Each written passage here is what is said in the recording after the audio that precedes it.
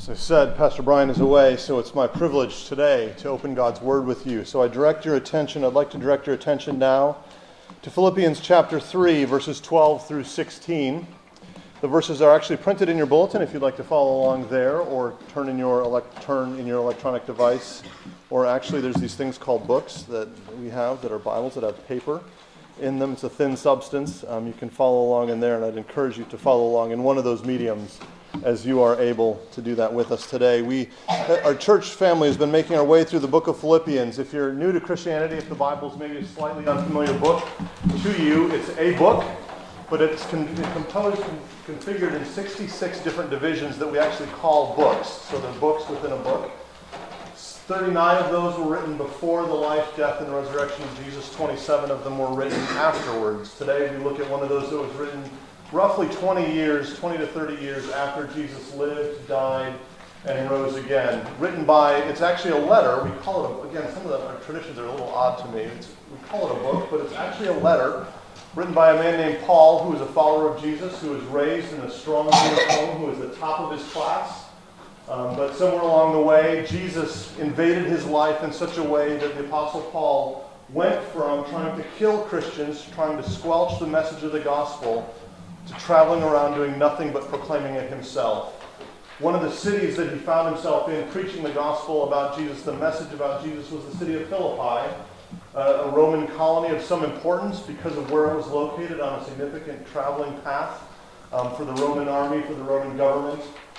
Citizens of Philippi were also citizens of Rome. Back in the day meant power, prestige, and privilege and protection. Could I have another P there? Maybe if I thought about it, I might be able to. But it was a significant city that he's writing to. He's writing to Christians living in Rome who first heard the message about Jesus from his own mouth, and it changed their lives.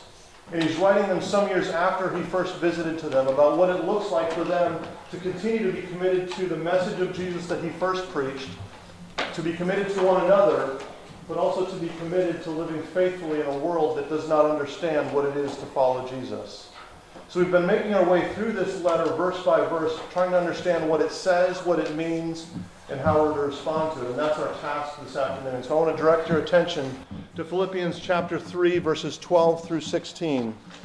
This is the Word of God. By the way, Paul is writing somewhat mid-thought here, so it may sound like it starts in a funny kind of way, and we'll pick up that as we go, but just so in case you feel like you missed something, you probably did. Chapter 3, verse 12 of the book of Philippians. Not that I have already obtained this, or am already perfect, but I press on to make it my own, because Christ Jesus had made me his own. Brothers, I do not consider that I have made it my own, but one thing I do, forgetting what lies behind and straining forward to what lies ahead, I press on toward the goal for the prize of the upward call of God in Christ Jesus. Let those of us who are mature think this way, and if in anything you think otherwise, God will reveal that also to you. Only let us hold true to what we have attained. The grass withers, the flower fades. The word of our God stands forever. Let's pray. Father in heaven, we ask that you would open our eyes, that we might behold wonderful things from this your word. We need the work of your Spirit to understand, to illumine our darkness. We pray that the truth of your word would shine even into the darkest corners of our lives, that we would walk away changed people. In your name, Lord Jesus, we pray all of this. Amen. If you've traveled anywhere with any group of people, you've heard the question that I'm about to ask you, and that question is, are we there yet? If you've traveled with children, you've probably heard it repeatedly. All of us were once children, so we've probably asked our parents in any car ride, are we there yet? And if you think about it, it's kind of a ridiculous question, because it's one of those things that should be blatantly obvious. You know, in our moments of cynicism, which happens to the best of us, we want to turn to our children when they ask the question and say, are we still in the same cramped car that we've been in for the last 4 hours? Are you still cramped? Do you still want to get up and rock around, but we're making you wear your seatbelt? It should be obvious to us. That question should be obvious to us. but it begs another question or another series of questions. My kids have learned these other questions to ask because they know, are we there yet, is a pointless thing to ask us. What they ask instead is, how much longer? We've actually learned this trick from a pastor that I used to work with in the Kansas City area. And the trick was, we used the rear view mirror as sort of a gauge to measure how far along our journey is. Our house is on the left and our destination is on the right. And our kids would know to ask how much longer. We point to halfway or a quarter of the way or 3/4 of the way. It doesn't help a lot, but it helps a little bit. It gives you some perspective. But when we ask the question, are we there yet? What we're really asking is, how much longer? And we're asking other questions along with that. How much longer am I stuck in this car with these people? We're asking, will we like it when we get there? Will the destination be worth the crampedness and the stuffiness of this car where we can't get up and move around? Will we like it enough to make the trip worth it? It's the question that Paul faces as we read these 5 verses in Philippians chapter 3. The question is, are we there yet? It's not about a physical destination, it's about the Christian life. The destination that Paul sets forth for us is what we see smack in the middle of these verses. As you look at verse 14, Paul says this, I press on toward the goal for the prize of the upward call of God in Christ Jesus. I press on toward the goal of the prize, the goal for the prize of the upward call of God in Christ Jesus. This is Paul hinting at something greater than what he wants to tell us in these verses. What Paul is doing is he's using these words for shorthand to describe the goal of the Christian life. He's referencing what we talked about last Sunday, if you were with us, when he speaks of the singular goal of his life as to know Jesus. He spoke in these terms, the surpassing worth of knowing Christ Jesus my Lord, that I may gain Christ, that I may know him in the power of his resurrection, that by any means possible I may attain the resurrection of the dead. That's from verses 8 to 11 of this same letter, again, the previous few verses. But then in the next section that we'll look at next week, we hear him say this, that we await a Savior, the Lord Jesus Christ, who will transform our lowly body to be like his glorious body. Paul is talking about a goal. He's talking about the aim of the Christian life, the destination of the Christian life. In the shorthand of talking about the call of God in Christ Jesus, what he's talking about is that really super Christian word that we use called salvation. Not in something that we experience only in this life, but something that we are aiming towards in the next. Of all eternity spent in the presence of God, being made like him, having these bodies transformed to something that can only be described as glorious, which should be beyond our imagination, and it is. It's the trajectory that Paul has set forth for us. But the question, as I've said, that he's dealing with is, are we there yet? Are we there yet? Reading between the lines of what he writes in these verses, it seems that there are some in Philippi who are claiming, yes, we've actually already arrived there. We're done. And that seems to lead to one of two things. Either it leads to arrogance, which says, I'm better than you, I've got it figured out, and I'm going to look down on you, and I'm going to treat you that way. Or it leads to apathy, which says, the race is done, we're all done, there's no reason to do anything whatsoever in this life. It leads to arrogance or apathy. But Paul's response to this question, are we there yet, is very simply, no. And he says, in fact, both in verses 12 and again in verse 14, he says, I press on. I'm pursuing something beyond what I can see right in front of me. He's saying, I'm chasing after it. I press on. But for you and me, we want to ask over and over again, are we there yet? Because when we're honest in our pursuit of this goal, again, if you're a Christian, I'm kind of making an assumption that you're somehow chasing after this goal of eternal life in the presence of God. In our pursuit of this goal, it's easy to get lost. It's easy to get lost in our comparison with one another. How's my life look like compared to the person sitting next to me or the person across the room? Why are they not suffering like I suffer? Why do they not seem to struggle with the same things that I struggle with? We get lost in frustration. We get lost in despair. We get lost in failure of doing the same things over and over and over again. wondering why on earth are we doing this. But we also get lost in success. We get lost in the good things of this life when we're convinced that it's something that we've figured out, when it's something that we have gained and grabbed a hold of that the other people in our lives haven't. And it leads us to being lost.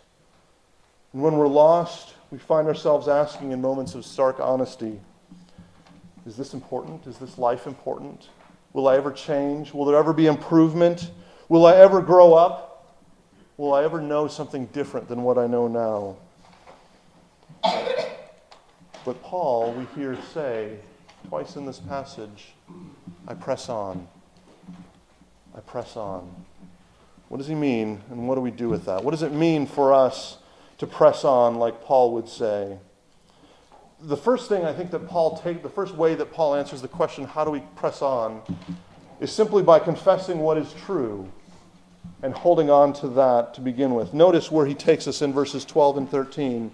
First of all, in verse 12, he says, not that I've already obtained this or am already made perfect. And then look again at verse 13. He says very much the same thing. Brothers, I do not consider that I have made it my own. You see, Paul is in part confessing what is true about himself. Paul is confessing, if the question is, are we there yet? Paul is saying very honestly and very personally, I'm not. He's writing to people that would have looked up to him as their spiritual father. And he's saying, I'm not there yet. Now, remember where Paul is when he's writing these words. He told us in chapter 1, he mentions his imprisonment. And at the end of the book, at the end of this letter, he's going to actually speak of Caesar's household. Paul's in prison in Rome for preaching the gospel. His body bears marks that he received for doing nothing but talking about Jesus in a public way. And he's saying to you and me, I'm not there yet. To say that a different way, what Paul is saying is my being in jail for talking about Jesus, which doesn't look like my life, by the way, my being in jail for talking about Jesus is not enough to say that I've arrived, to say that I'm done, to say that I've figured it out. In this moment of honesty, Paul is saying, I don't have it all yet. The thing that I long for, the thing that my life is devoted to, the thing that my life is all about, I'm still reaching out for something more. Paul starts with a confession for you and me to say, I'm not there yet. This is the man who said in an earlier letter that he wrote to Christians in Rome, that I do not understand my own actions, for I do not do what I want, but I do the very thing I hate. The thing I hate doing, that's the stuff I keep doing. Paul is honestly saying, I'm not there yet. I'm not there yet. But there's another truth there in verse 12 that he confesses, that he holds on to. Notice how he writes. He says, I press on to make it my own. Why? Because Christ Jesus has made me his own. It's the confession that says, not only do I look at my life and realize very quickly that I haven't arrived yet, that I'm not done, but I also look at my life and realize Christ Jesus has made me his own.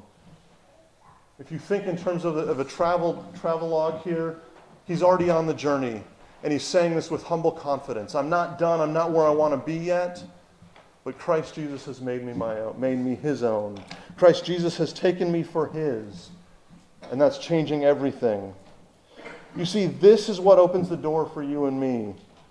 It's what starts the race. If this were not true, if Paul were saying, I press on, but I don't know about what Jesus is doing, I don't know about what Jesus has done, then Paul would have to admit that his works are futile, that his jail time is a waste of time if he doesn't know that Jesus is engaged with him.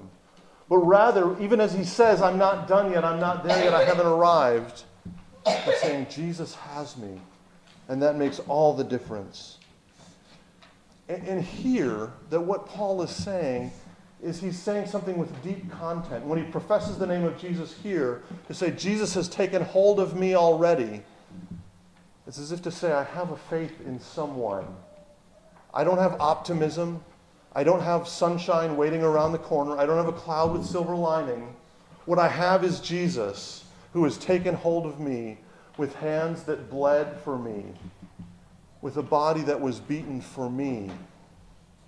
Paul is saying, he's taken hold of me already, and that makes a world of difference. We press on by confessing what is true. You and I can learn to press on by learning to say to ourselves and to one another, I'm not there yet. And we can learn to say to one another, Christ Jesus has a hold of me. I think there's freedom for us in being able to confess that we're not there yet. There's freedom for us in being able to reset our expectations. You see, by acknowledging that I'm not done, it takes away the surprise that sin can be for followers of Jesus. We can treat sin as if, where on earth did that come from? But the reality is, if we're not there yet, it's still a part of our life. It's what Paul says. It's what the Bible tells us over and over again. That there's something so deeply flawed about what it is to be human. And it's not just a matter of performance. It's not just a matter of achievement. It's not just a matter of bad words that come out of my mouth, but it's a matter of my inner desire. What the Bible calls our heart. That is corrupt and that it is in need of grace. And that even as Jesus takes hold of us, that still lingers for us in this life. And so the call is to reset our expectations, because often our expectations can sound greater than reality. If we have this expectation that we will not sin ever, if we lose sight of the fact that we're not done, we misunderstand what sin is altogether. Sin becomes something that's merely something I messed up again. It becomes merely failure instead of something that is deeply flawed about me, in need of anything, in need of God's grace above all else. So I ask you, parents, do your kids look at you and only hear you talk about what you've already figured out and how you've already arrived? Others of us, do your friends, do your roommates, do they know from your own mouth and from the way you live your life that you haven't arrived yet? Or is all we see of one another pretending that we've already got it all figured out and that we're done? But with that as well comes the reminder that Jesus has us. Our comfort doesn't stand or fall. Our security doesn't stand or fall on our grasp of him. But it's rooted, it's grounded, it flows out of his grasp of us. We press on by confessing what is true about ourselves and about our Savior. As we keep reading, not only does Paul call us to confess what is true, he also says we press on by keeping our eyes forward. It's what we see in verses 13 and 14. Look with me there, if you will. He says in the middle of the verse, one thing I do, forgetting what is behind and straining forward to what lies ahead. It's these twin things that Paul calls us to. Forgetting what lies behind and straining forward what is ahead. The imagery that Paul's using seems to be that of running in a race. And so when he talks about forgetting what lies behind, what he's calling us to, what he's saying he has learned about this process of pressing on, is not fixing his attention on where he's been, but rather looking forward. He says, forgetting what lies behind. Now, what we need to understand about this is a question of direction. You see, because I was trying to think about this week. I don't think I've ever run a race for anything that mattered or anything like that. But I imagine the way not to run a race is with your head facing backwards. It's a matter of direction. That's what Paul is trying to get us to say. It's not a question of, should I think about how my parents treated me growing up? It's not a question of, should I think about what I did last week? It's not a question of, do I look back and see how God has been faithful in my life? By Paul's own example, in this very letter, all those things are resounding absolutely. There's much to be gained by learning about your past. But what Paul is calling us to hear is to not let that be the thing that guides our life. When he says forgetting what is behind, he's saying move your constant attention away from your past. Because some of us know what it is to live in our past. Some of us know what it is to live constantly looking backwards, constantly looking to the side, constantly looking around to see who's catching up to us, whatever that means in the reality of life. Paul is saying forgetting what lies behind. But he adds to that the other side of this, right? He says, again in verse 13, he talks about straining forward to what lies ahead. One scholar describes the imagery this way. He says it pictures a runner with his eyes fixed on the goal, his hands stretched out towards it, and his body bent forward as he enters the last and decisive stages of the race. When Paul talks about straining forward, he's not simply saying try harder, try harder, try harder. What he's describing is the whole body endeavor of chasing after a goal. If you've played Ultimate Frisbee, this is laying out for the perfect Frisbee. This is the wide receiver diving for the catch in the end zone to win the game. Where you realize that once you leave the ground, you're all in. Because you can't change direction, you can't do anything except continue to stretch out forward and look for that ball or that disc to fall into your hands and win the game. It's the whole body, the whole life commitment is what Paul is talking about. When I was in middle school, I've told a few of this, I think. When I was in middle school, I was in the archery club. And that's not because I was into hunting, it was because my debate coach was also the archery coach, and he said, hey, why don't you come to archery club? So I said, sure. And I'll let you think about what that means I looked like when I was in middle school. But when you're shooting a bow and an arrow, which I've never done to a live target at all, outside of that upper room in our gym, when you're shooting a bow and arrow, aim is everything. Aim is everything. That may sound silly to some of you who do this a lot more than me, but aim is everything. It really is. Now, it's important to realize that when you choose your bow, we had to pick our bows. I had to make sure that it fit my arm length, because not all of them I could draw back far enough. And I had to think about the position of my arms, and I had to think about having my finger guard on so that I could pull the string back appropriately. And I had to think about how I set the arrow on so that the one, it's not called a feather, but the one feather is pointing outwards. That's, anybody shoot a bow, you know what I'm talking about. It's got three feathers on the back, and one of them has to be pointing away. So there's stuff to think about.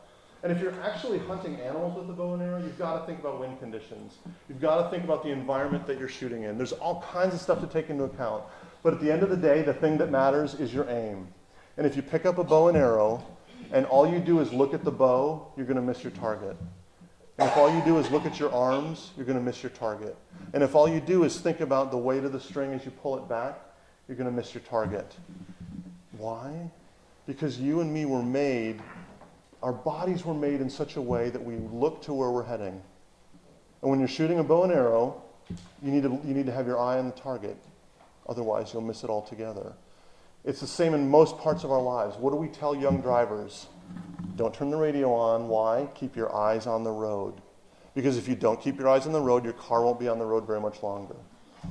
When you're hitting a nail with a hammer, I know you're worried about hitting your fingers, but they tell you, where should you be looking?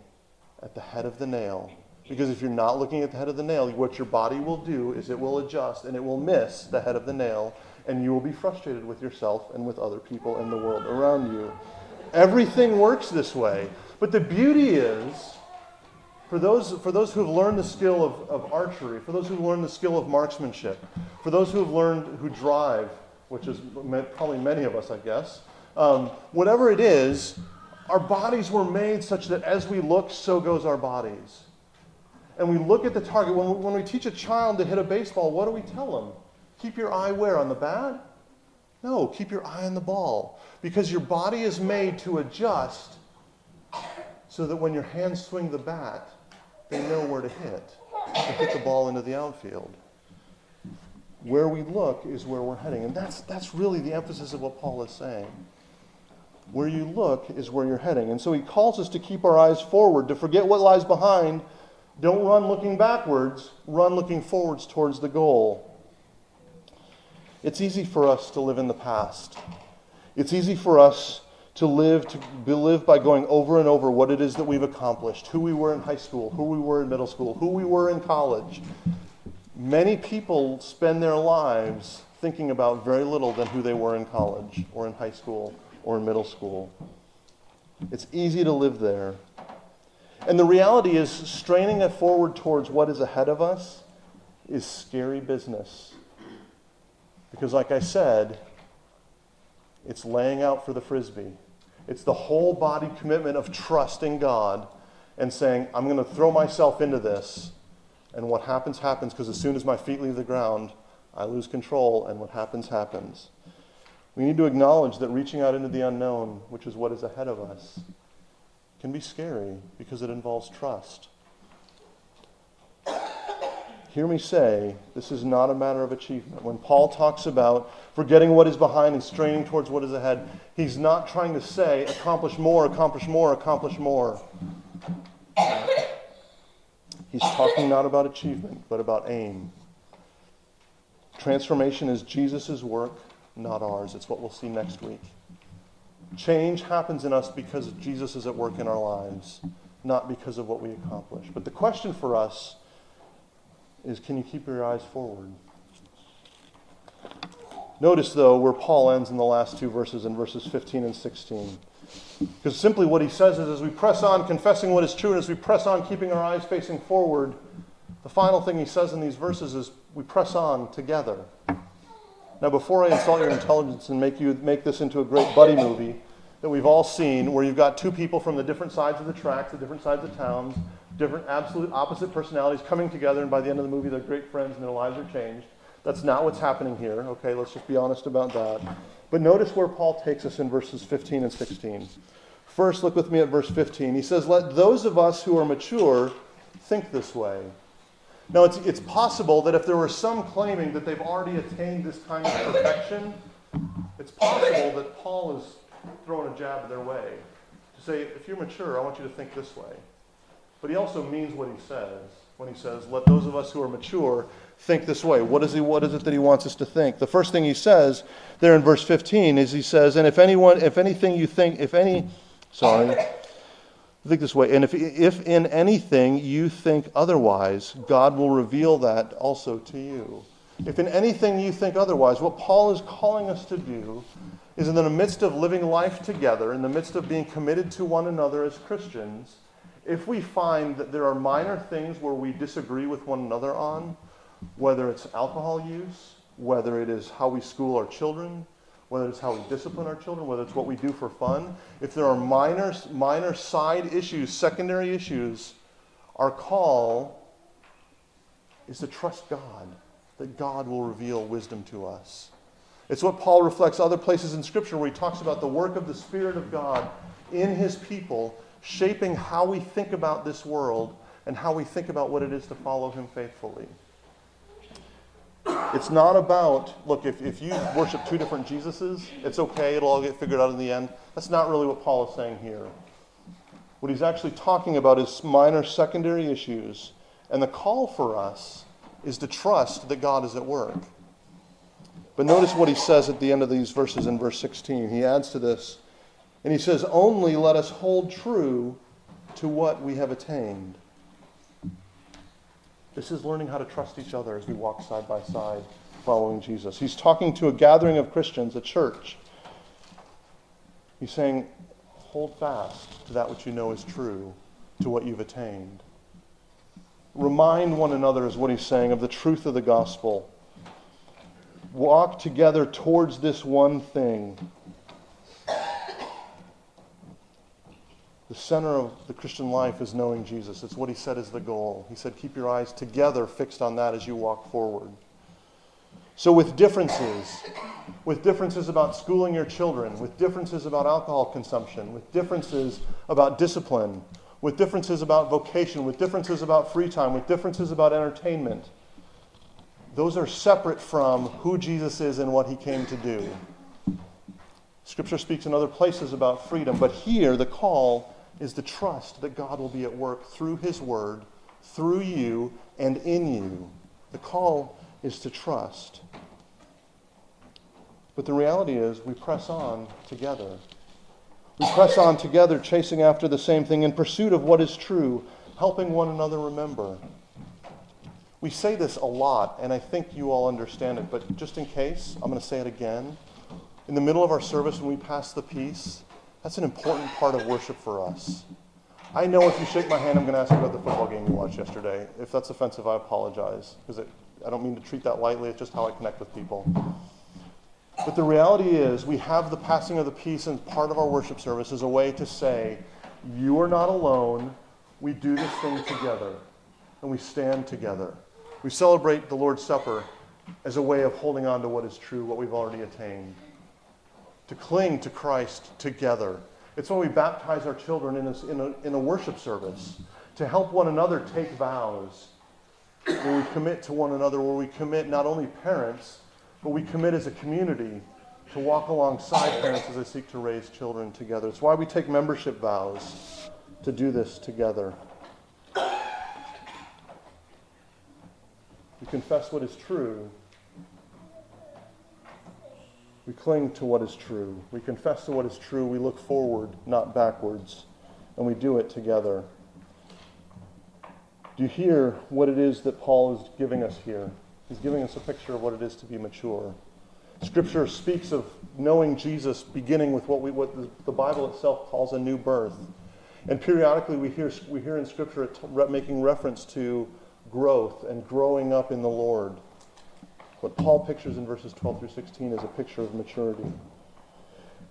He focuses a lot already, we've heard him say a lot already in this letter to the Philippians about the past work of Jesus, what Jesus accomplished by being born as a little baby, living a perfect life, dying in our place and rising again and being set at the right hand of his Father in heaven. And Paul has talked much about the glory that awaits the believer. And yet in between the past work of Jesus and the glory that awaits us is Monday morning, tomorrow morning. And it's what he has for us. And so he sets up for us not only this eternal goal of being transformed and be made like Jesus with glorified bodies, but he sets out for us what we should expect in this life and what we strive for in this life, what it is to be mature. Not only to see the future, but to aim in this life for what God would have for us. And maturity is a funny thing. If we don't know what we're chasing after, we may not know how we intend to get there. And what Paul sets up for us here is how we get there. I've enjoyed thoroughly, one of the things I've enjoyed about being a dad is reading to my children, because I get to read books that I was, too impatient to listen to my folks read to me when I was little. And one of the things that we've done is we've read through the Winnie the Pooh stories. And if you're not familiar with Winnie the Pooh, it's basically about a bunch of stuffed animals that live in the 100-acre wood, and then their friend Christopher Robin, who's a little boy. And I think that the books are written as if they're Christopher Robin stuffed animals, and his dad is telling him stories about these stuffed animals. Anyway, one day Christopher Robin wanders into the 100-acre wood, and he's speaking to Winnie the Pooh, who's a yellow stuffed bear, and Piglet, who's a piglet. And Christopher Robin says, "I saw a Huffalump today, Piglet." And Piglet responds, "I saw one once. At least I think I did. Only perhaps it wasn't." And then Pooh says, "So did I," wondering what a Heffalump was like. And as they continue the conversation, Christopher Robin eventually walks away, and Pooh makes the very bold announcement that he wants to catch a Heffalump. And so he and Piglet work together to put their brains together to figure out, how are we going to catch this Heffalump?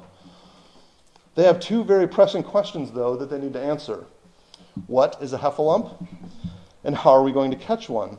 So they come up with a plan. If we dig a very deep pit in the ground, the Heffalump will find its way and fall into the pit, and then we can jump out and say, "Aha! We've caught the Heffalump." But there's some problems with their plan, and so eventually they realize that they need to find some bait. But that fosters a third question. We don't know what a Heffalump eats. Piglet, of course, says acorns. And Pooh, being a bear, says, "I think honey." So after some debate, they land on using honey. And if you're not familiar with the story, the way the story lands is, what do they catch? Not a Heffalump, they catch Pooh, because Pooh loves honey. It sounds silly, and I don't mean to be trite, but it's a great picture of chasing after maturity in this life. Because if we don't know what we're looking for, we're not going to know how to get there. And if the end goal of the Christian life is a full knowledge of Jesus, of being transformed to be like him because we will be in his presence and he will make us like him, the thing that we're chasing after is a knowledge of Jesus above all else. Maturity looks like knowing Jesus. And what Paul sets for us in these verses is not achievement but aim, because transformation is Jesus' work. What he sets up for us is, what does maturity look like? Maturity doesn't look like getting it all right in this life, because you're not going to. Maturity is confessing that you haven't arrived yet. Maturity is learning to trust that Jesus has his hold on you because he loves you. Maturity is learning to not run forward all the while looking backward, because what that leads to is running backwards. Maturity looks like your gaze headed forward. Maturity looks like walking alongside other people, trusting that God is at work in you and in the other people, and learning to trust those other people as well. And the reason that that's what maturity is, the reason that maturity is not based on what you can accomplish in this life, it's not based on how awesome your prayer life is, it's not based on how great you think you are. It's because your salvation lies outside of you. Remember where we started. What is Paul's aim? What's in verse 14? I press on toward the goal for the prize of the upward call of God in Christ Jesus. This is maturity because your salvation comes from outside of you. Because your salvation is rooted in the call of God in Christ. That God has called into your life. He's spoken into your life through the work of Jesus, teaching you to trust in that work of Jesus. And that's what changes us. Let's pray. Father in heaven,